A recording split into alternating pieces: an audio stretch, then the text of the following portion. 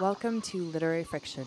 I'm Carrie Plitt, here with my co-host Octavia Bright. Hi, Octavia. Hi, Carrie. Today's theme is the British coast. Whether a seedy spot of faded grandeur or an idyllic escape into nature, the coast has long captured the British literary imagination. Our guest today is the writer and journalist Patrick Barkham, whose latest book, Coastline, sees him exploring the stretches of British coast owned and maintained by the National Trust and getting to the meat of our fascination with the seaside. We'll be interviewing Patrick, talking about the theme, and also giving you some book recommendations, so stay tuned. But before we get to Patrick, Octavia, can you tell us a bit about him? Yes, I can. Patrick Barkham writes about natural history for The Guardian. His first book is called The Butterfly Isles, and it was shortlisted for the 2011 Royal Society of Literature Ondaatje Prize. And his most recent book, Badgerlands, was shortlisted for the same prize in 2014, as well as the inaugural Wainwright Prize for Nature and Travel Writing. Coastlines, his latest publication, is a celebration of our shorelines published by Granta Books in April of this year to coincide with the 50th anniversary of the National Trust campaign to save the beautiful British coast. So now that you've listened to us saying how great you are, Patrick, thank you for coming on and joining us here. Thank you for having me. And we have asked you to start with a short reading, so could you just set it up before you start? Sure. This is a reading about Scolt Head Island, which is an uninhabited island on the North Norfolk coast. It's a bewitching place of empty, tawny sand dunes, and it was one of the first places that was bought and protected by the National Trust back in 1923. The early naturalists persuaded the National Trust to buy Scolt because of its colonies of terns, the chalk-winged creatures that nest in their thousands on the island's sandbanks. And a warden has protected these birds from foxes and human thieves ever since. Emma Turner, the Nature Reserve's first watcher, caused a sensation in 1924 when she took up residence in the newly built wooden hut on the island. It was an unusual job for a woman, and Miss Turner was a singular person. Alfred Steers, a Cambridge professor who studied Scolt for 65 years, once found her in the sand dunes, engaged in pistol practice, apparently so she could protect herself from unsavoury characters. The most unsavoury character to visit, however, was a gentleman from Fleet Street who dubbed the spinster ornithologist the loneliest woman in England for her solitary vocation to protect the island's tern colonies. Other journalists followed in a bewildering stream, recalled Miss Turner in her memoirs, till in desperation I said to the ferryman, drown the next. Whatever the ferryman did, it worked, for the unwelcome visits ceased. Great. Well, I think that excerpt gives a very good sense of the book in that you're exploring the places in quite lyrical prose, but also there's a sense of humor and just great stories and great characters. So let's talk a bit first about Scolt Head Island, which you just described. It was a place that you had vacationed with your parents when you were younger. Yeah, it was a sort of bit of an amazing coincidence, really, in that my first childhood holidays by the sea were spent on this uninhabited island, Scolt Head Island, which my parents managed to wangle a family holiday there every Whitsun bank holiday sort of holiday for from when I was 2 till when I was 5, and so I had very distant memories of this island, and we hadn't been back since I was 5 years old. So writing this book was a chance for me to sort of rediscover my childhood island, if you like, which was kind of magical. Although it's quite a bleak place, and your memories of it weren't exactly the idyllic, happy memories that maybe somebody would think someone would have of the coast. Yeah, I do. I mean, I do think that a lot of us have a great passion for the coast and for beaches and for the sea because we have so many happy memories of childhood holidays pottering around on the shingle or the sand or whatever. But it did suddenly, having children of my own and seeing their discomfort on the beach as very young toddlers reminded me that actually, yeah, my early memories weren't so happy either. In this Scolt Head Island, there's no toilet facilities, that your little bare legs as a child get whipped by the marram grass. The sand's always blowing on the beach, so it blows into your eyes. So there was that sort of physical discomfort. And but gradually, I think almost every child, if they don't learn to love the coast by themselves, they're sort of indoctrinated to love it by their parents. You know, sort of you see these grandparents and parents instructing their children in sandcastle building and so on. And so I think through this we often form a almost unbreakable attachment to the seaside. Yeah, it's really interesting. You talk in the book about how it's a liminal space. And this idea, like you say, parents and grandparents, is something that we return to periodically in our lives. And it kind of occupies, it's like a punctuation, isn't it? The beach holiday, whether it's in your own country or you go somewhere else. And I loved actually the sense of disappointment that you get from you in the book when your kids aren't enjoying it. Yeah, but it's true. It's that thing as a little child when you've had quite a comfortable time and you get to the coast and it is raw and ragged and sand in your sandwiches and everything. But Scott Head, one of the things I loved about reading Coastlines is it really made me want to visit lots of places that I have never been. Yeah. And Scott Head Island is one of them. But it sounds like it's quite difficult to get there these days. Well, if you're in North London, the first step is to go to the Scott Head pub, just near Islington and Dalston, and that's got a lovely sign with an oyster catcher, and that kind of gives you almost a flavour. It's actually my local. Well, let's go back to the book itself. What was the genesis behind the idea for the book? Well, I was very lucky, really, and I sort of feel almost slightly embarrassed admitting this, but it wasn't an idea of my own. It was something that came to me, which is a kind of lovely gift, and someone suggested to our publisher doing some kind of story book about the sea to coincide with this very interesting anniversary, the 50th anniversary of the National Trust Neptune campaign, which really did save so much of the British coastline from development and destruction.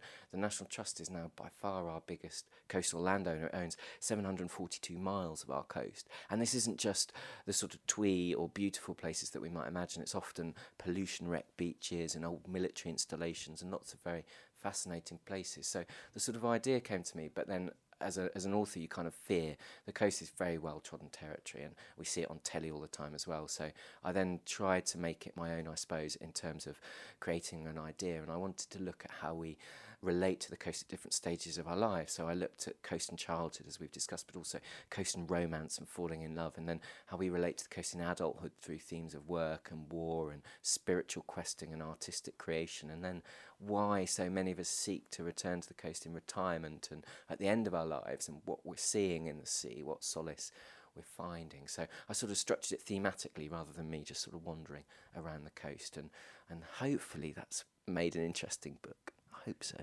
I'd say so.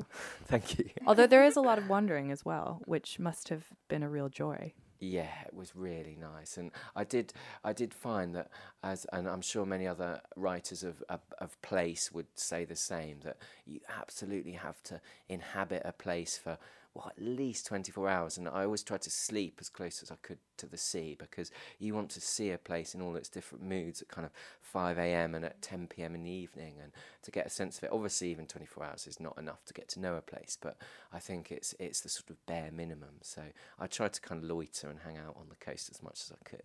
I love how you were always talking your way into places that you shouldn't have been, and sleeping in buildings that you weren't allowed to sleep in. Yeah, that was fun. Like the Cobra Mist building was fascinating. Can you talk a bit about that? Yeah, I'm glad you raised that, because that is my favourite place, actually.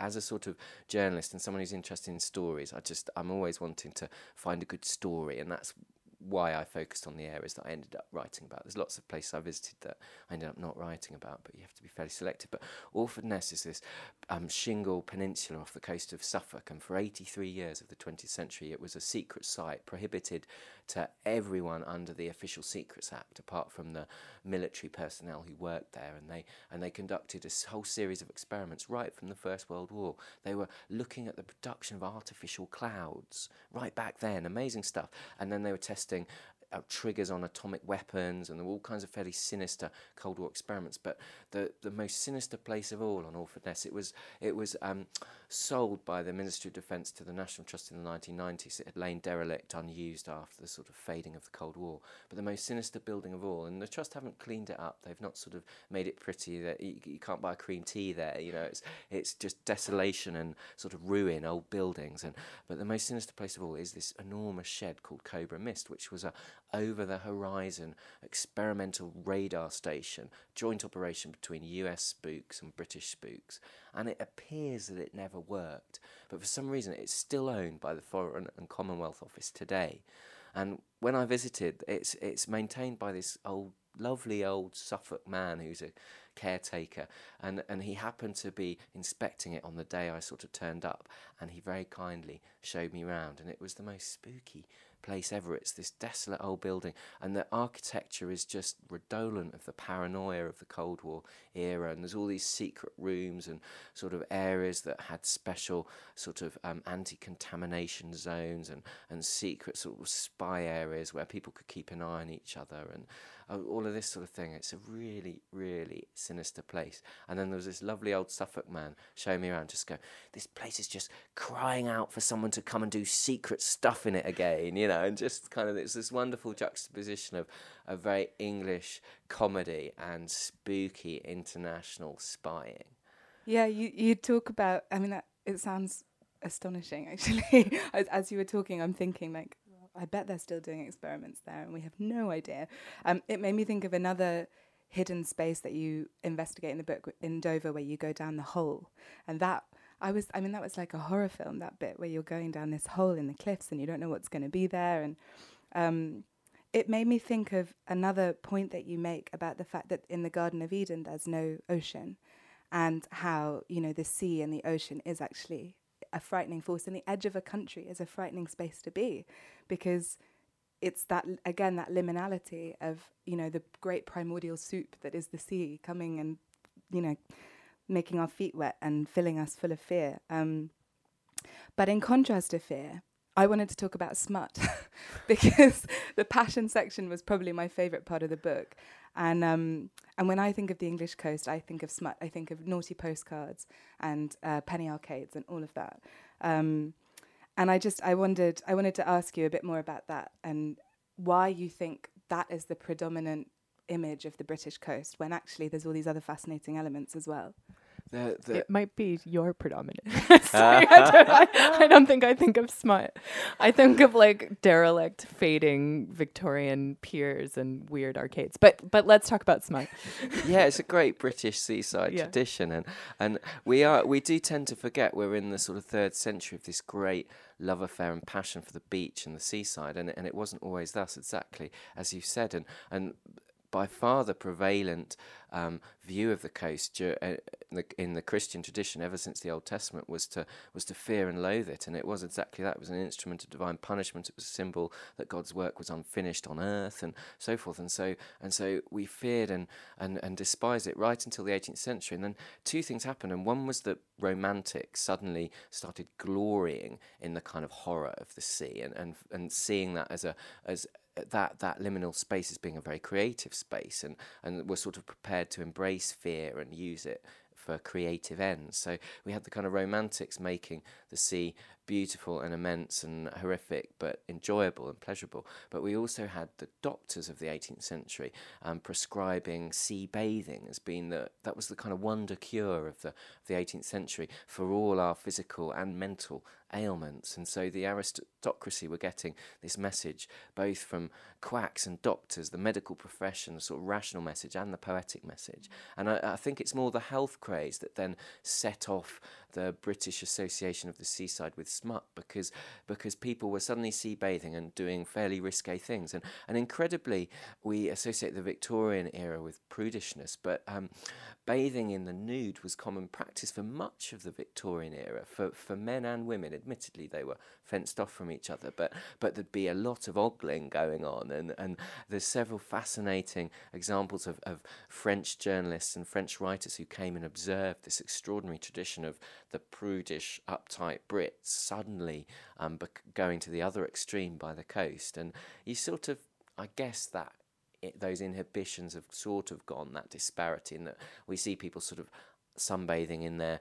knickers and pants in London parks these days, and people are much more on display in a way that they weren't 100 or 200 years ago. But there's still that thing that by the sea, the Brits tend to let go of their inhibitions, and maybe there is still I don't know, maybe there's something about us rebelling and against convention, and the seaside is still seen as a place where we can be free, and certainly it's a place where children can be free and play freely, and I think adults get some of that infectious sort of sense of freedom from it, and I still think the Brits are a little bit repressed, and so maybe that does come out a bit more by the sea. And I mean, until there's that famous sort of thing that a weekend in Brighton could be used as proof of adultery in divorce cases. Exactly, that was what I was thinking of. Fascinating. Amazing. And Brighton continues to be a city with this reputation of being hedonistic and,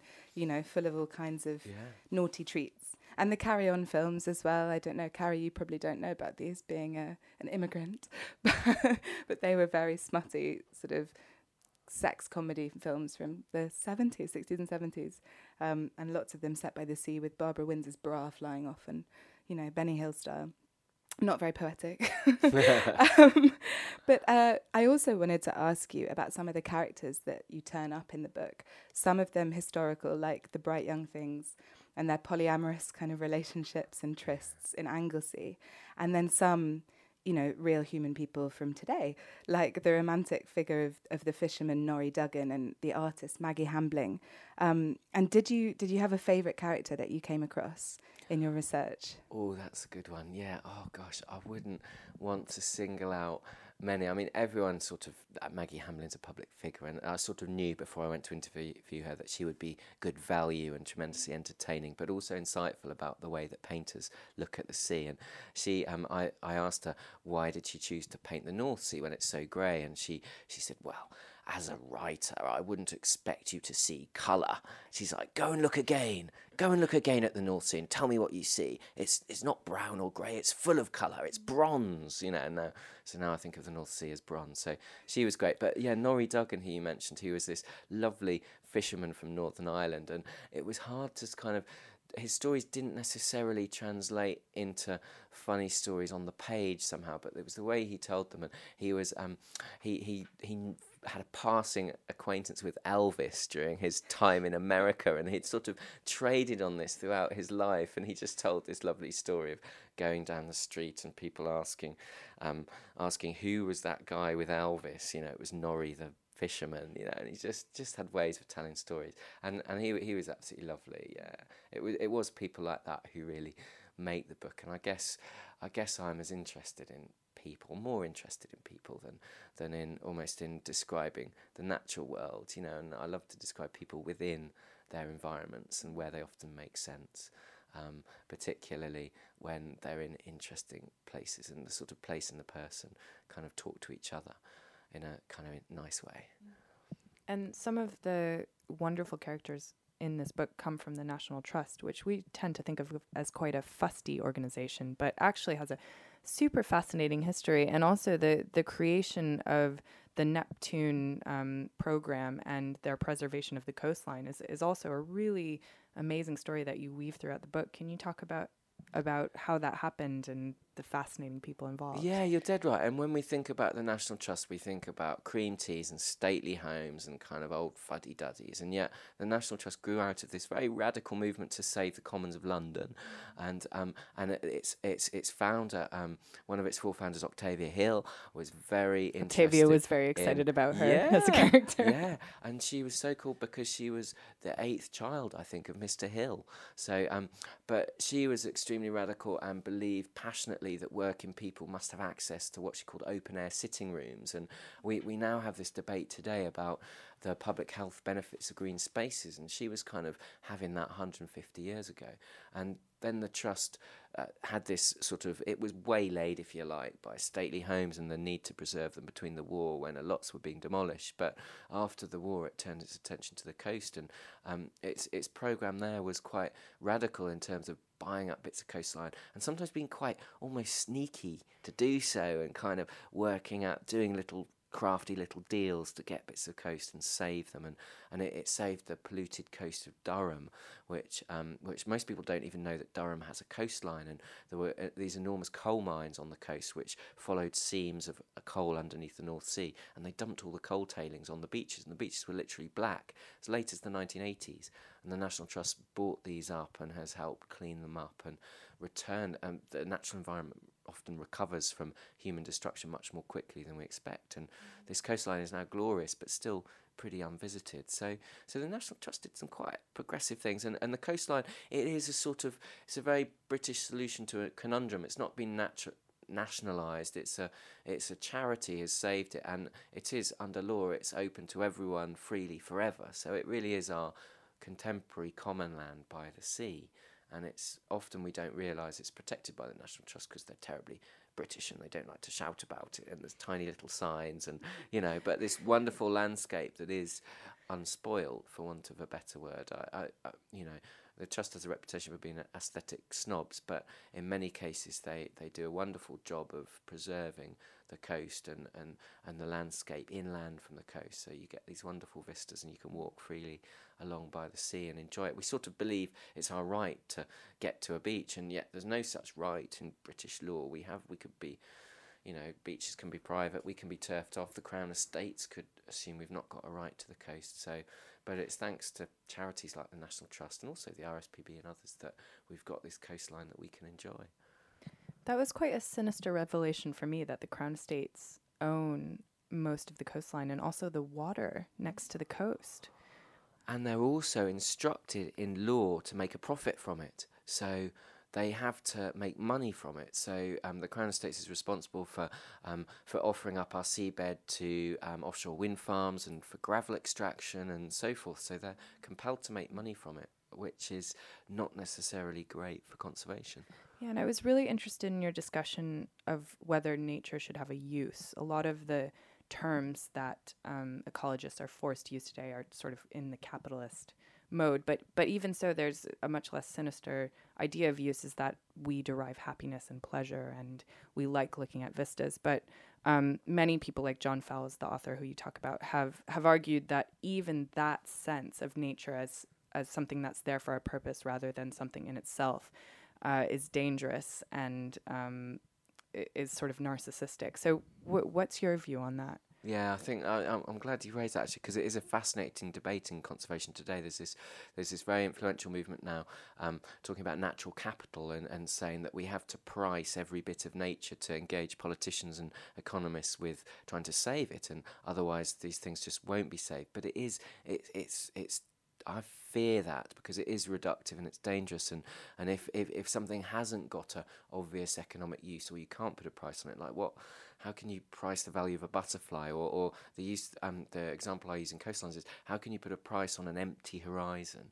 And to me, an empty horizon is of incalculable value to people's mental health, the kind of solace you can find in looking at an unindustrialized horizon. And I'm very much in favour of wind farms and wind turbines, but to cover every empty horizon in wind turbines, I think we would lose something of incalculable value. Do you think that there's something in that idea that we shouldn't frame nature even in terms of what is valuable to us?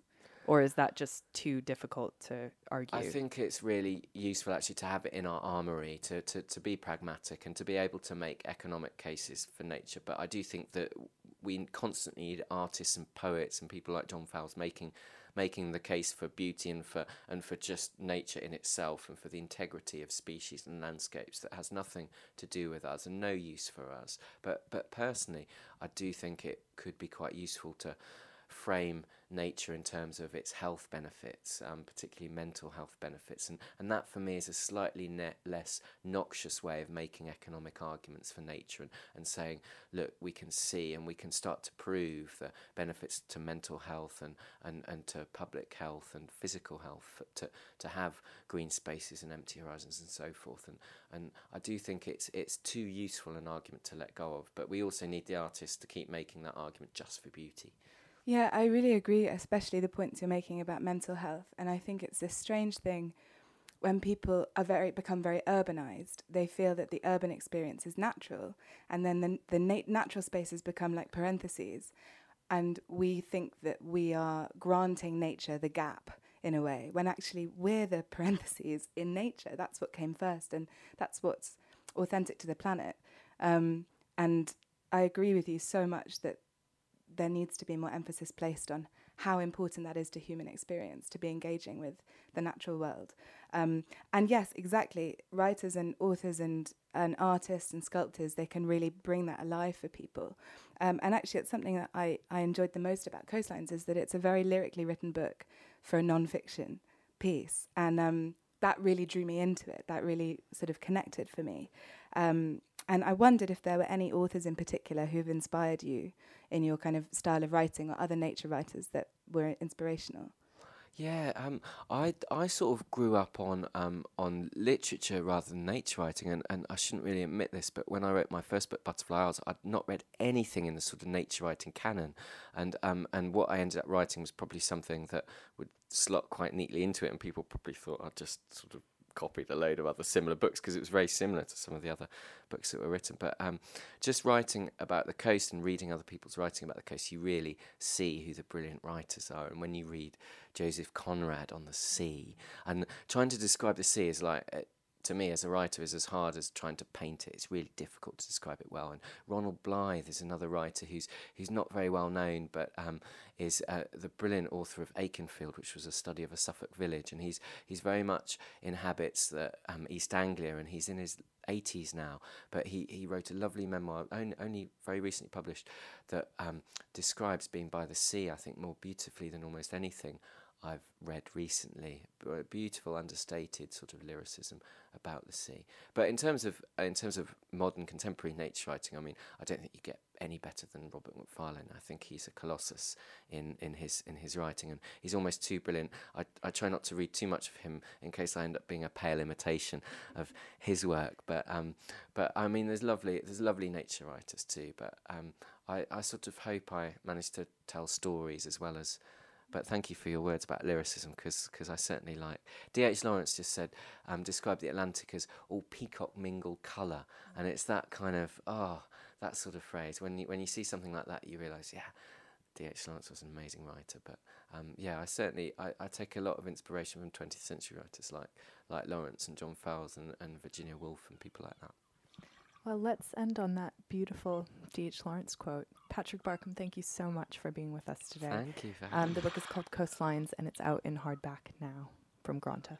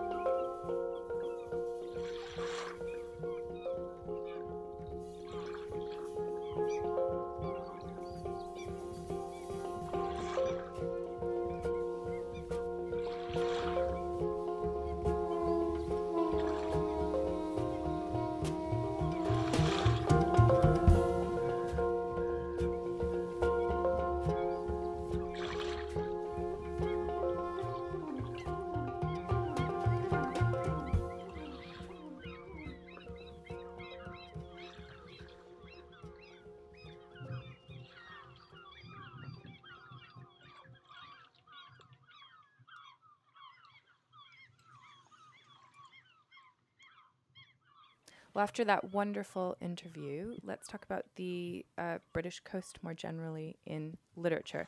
So why is the British coast a place of fascination? We talked a little bit about this with Patrick, the idea of an island surrounded by the sea, the idea of the smuttiness, and how the Victorians and the Romantics kind of changed our perspective. But what do you think, Octavia? I think it's something to do with the fact that the coast is so varied, and there's a British fascination and obsession with weather because it's so changeable, and we really do experience all of the seasons. And there's nothing more elemental than being on the beach at the edge of the sea when it's, fire and brimstone, thunderstorms, and then the clemency that comes afterwards when the clouds move away. It's a very theatrical and poetic experience, I think. So I think, it's ripe for writing about, definitely.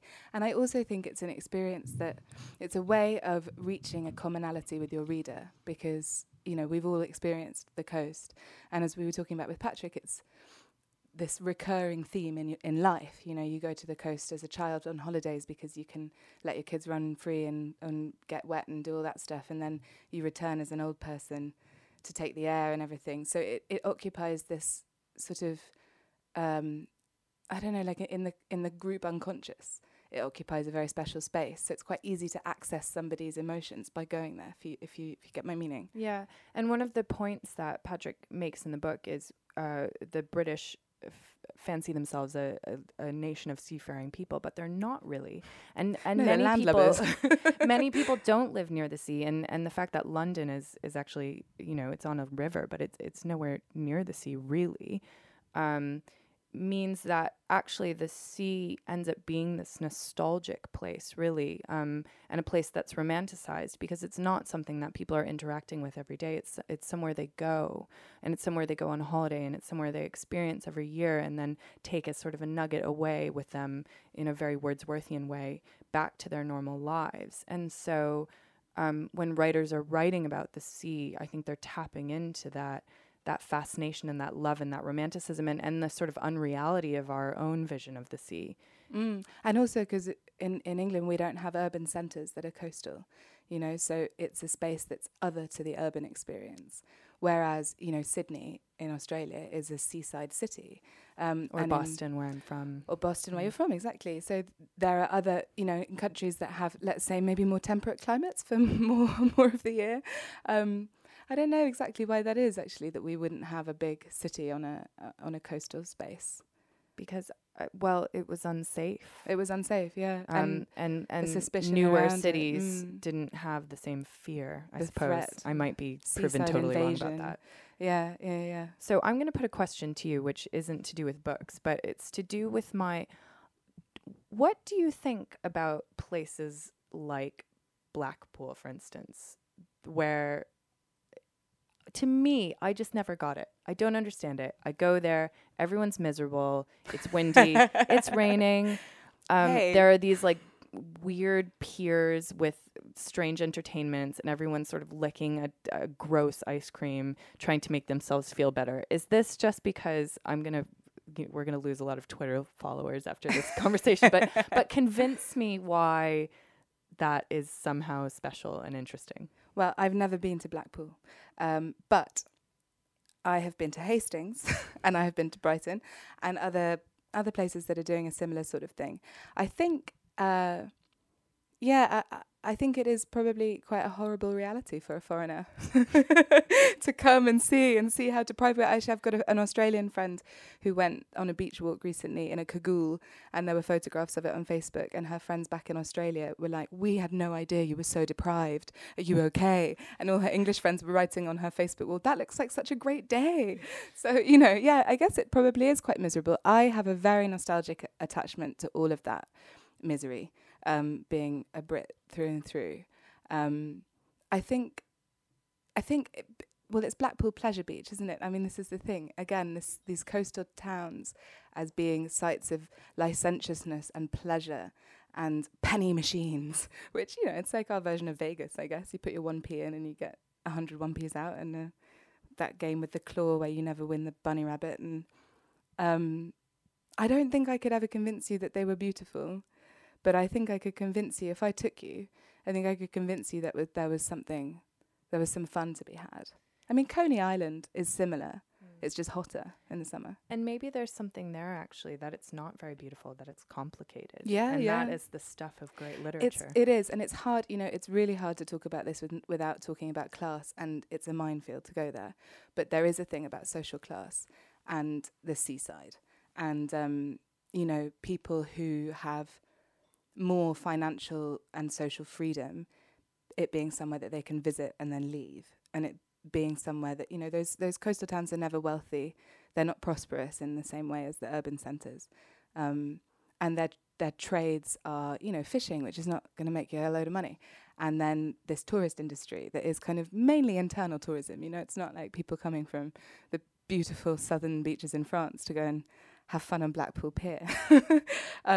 So there is, you know, there's this idea, I suppose, yes, this thing about tourism and it being a space that you visit and then you leave.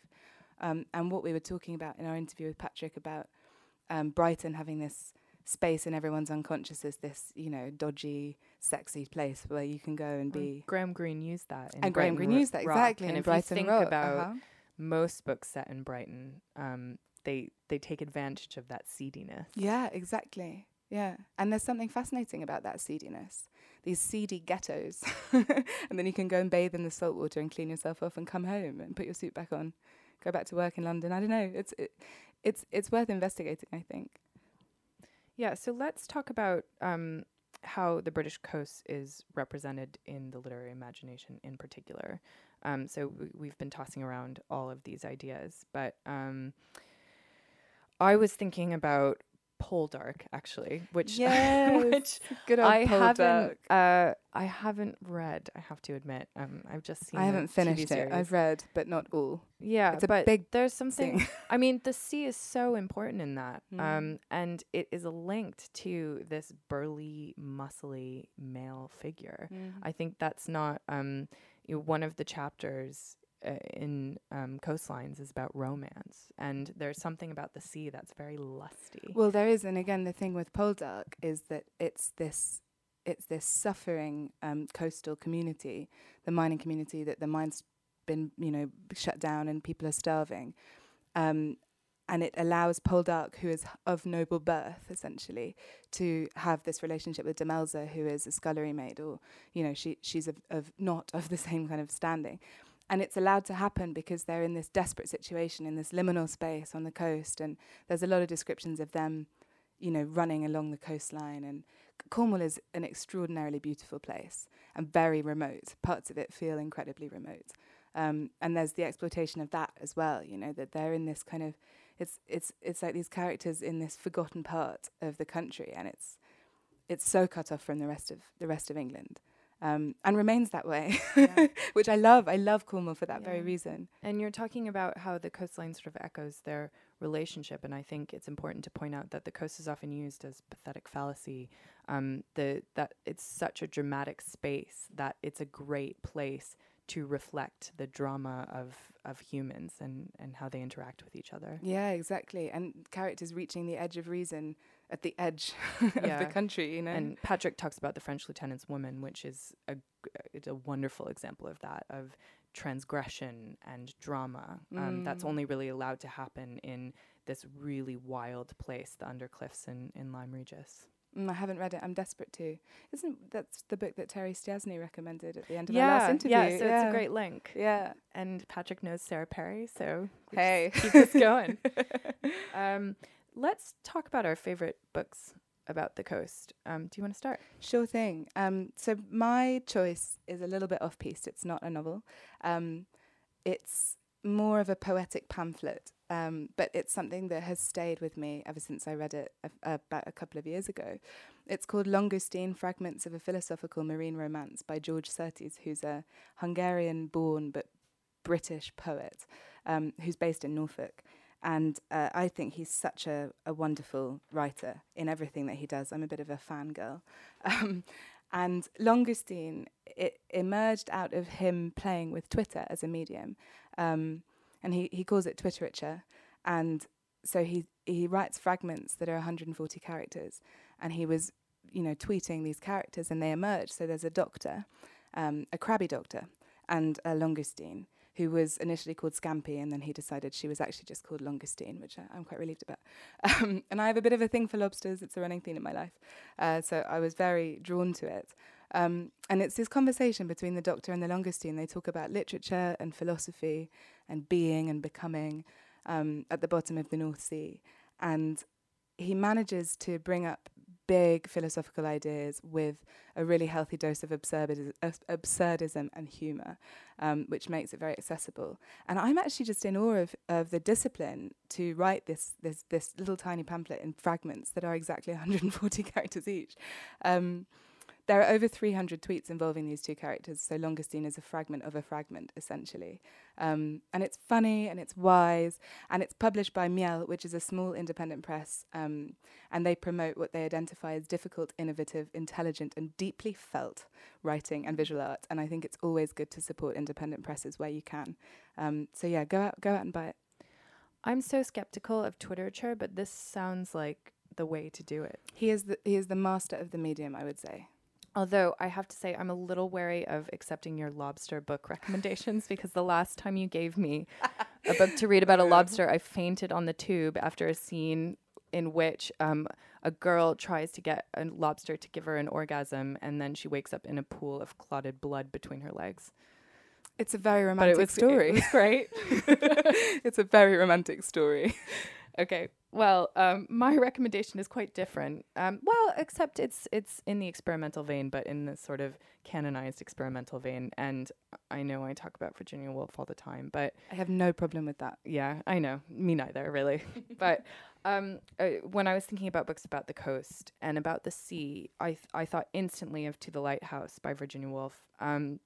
Patrick was talking about how difficult it is to write about the sea, and I think Woolf is one of those writers who just understands it, both the rhythm that you need to express the way that waves crash against each other and the multifarious forms that the sea can take.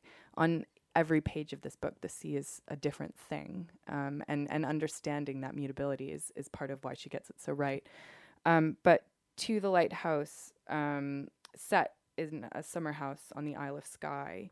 And I thought especially of this sort of beautiful elegiac section in the middle of the book called Time Passes, in which this family, the Ramsays, and all of the people who are staying with them have left the house. And the house is left to the devices of the natural world, and it completely deteriorates. And actually, exactly as you were talking about, human events are literally put in parentheses. So, and some quite tragic things happen. I think 2 of the children in the family die, and Mrs. Ramsay, who's really the hero of the book, dies as well. But this is all parenthetical during this really beautiful description of how the house deteriorates and the copper rusts and the frogs walk into the house. And it's just a masterful description of nature and the way that nature overwhelms us, which I think is a feeling that the coast gives to us, and one of the reasons we seek it out in the first place. Absolutely, and it takes it back from us because we only borrowed it. That's the thing. We only borrow the space, you know. Yeah. So we'll be back in a little bit with our book recommendations, and Patrick is going to give his as well.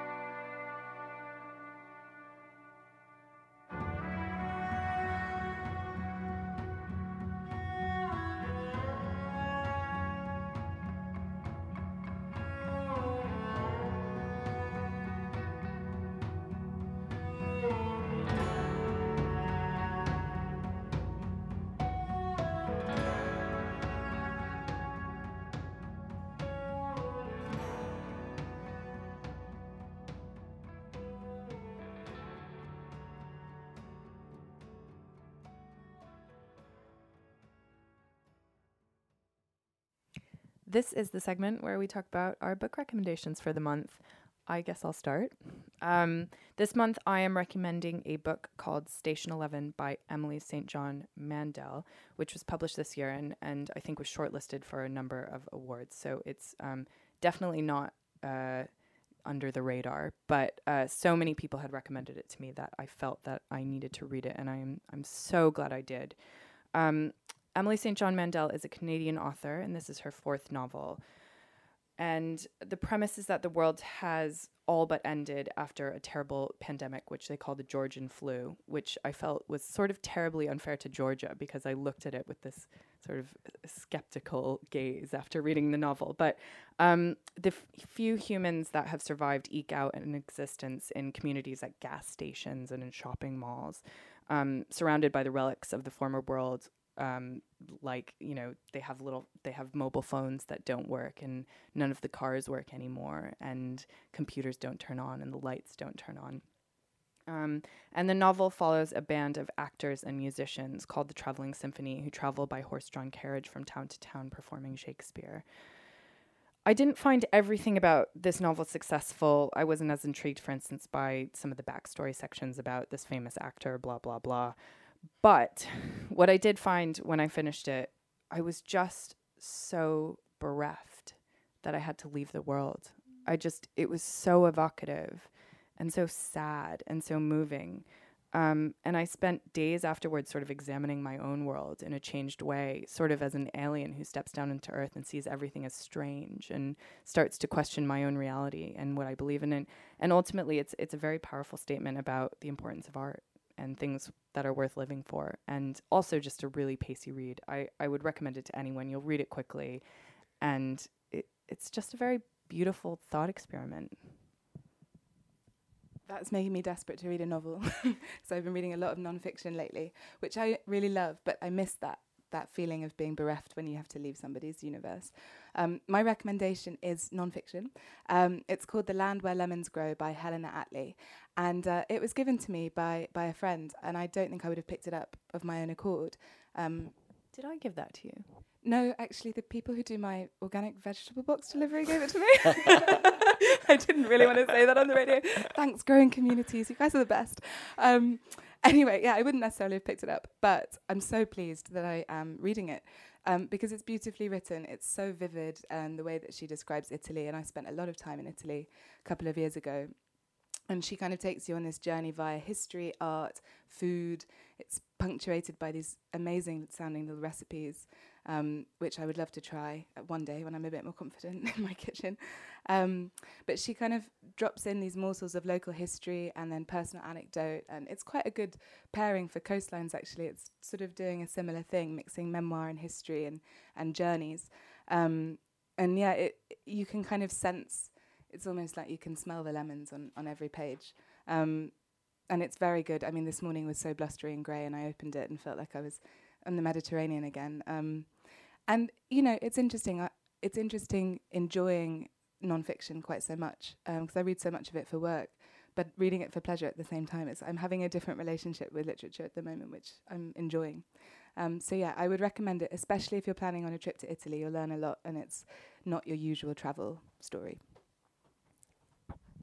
Patrick, can we have your recommendation? Wow, yeah. I'm suddenly wishing that I could be reading a novel right now and just realising after having grown up with just reading novels that I, too, just read non-fiction these days. And I heard on Radio 4 Sarah Hall's The Wolf Border about rewilding in the Lake District, which is just a great subject for a novel, and I really want to read that. But the book that I would recommend is by Peter Maron, and it's called Rainbow Dust, and it's actually not out yet. It's coming out in July, and it's a kind of history of humans and butterflies, kind of cultural history throughout the centuries. I see why you may have picked that up. Yeah. It's the first. This is a great boom year for books about butterflies. There's 3 sort of non-fiction books about people and butterflies coming out this year, and they're the first ones really since my book back in 2010. And so I was interested to see how these books were on a subject I know really well. But Peter's just a wonderful naturalist and storyteller, and also historian, and he just digs down and finds these amazing stories about... I didn't realise that there was such a long cultural tradition of fearing butterflies and sort of fascinating superstitions around the red admiral butterfly, which is this very vivid black and red butterfly that's considered a portent of doom in many countries, and was said to have predicted a great famine in Russia, because you can actually see the dates of this famine on its wings.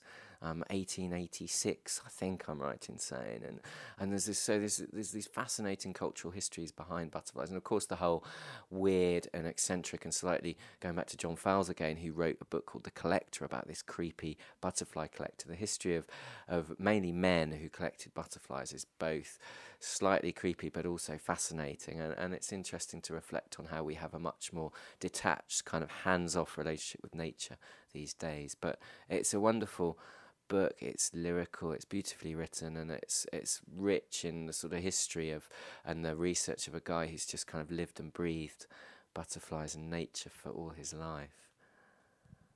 Did it change the way you thought about butterflies? It made me look again at certain butterflies, and I'd certainly never considered this one butterfly, the red admiral, to be evil or to be something vaguely doomy about it. So it does, knowing the cultural history of these species, it does sort of enrich your experience of them when you see them in the real world. So yeah, and then you dream about butterflies. I love dreaming about butterflies. I mean, because I love them anyway, I tend to dream about them a bit anyway, but it's nice, a book kind of makes you dream about them a bit more. That's wonderful. I never dream about the things I'm reading about. I do, unfortunately, and when I'm reading dodgy stuff, it's quite an unpleasant experience.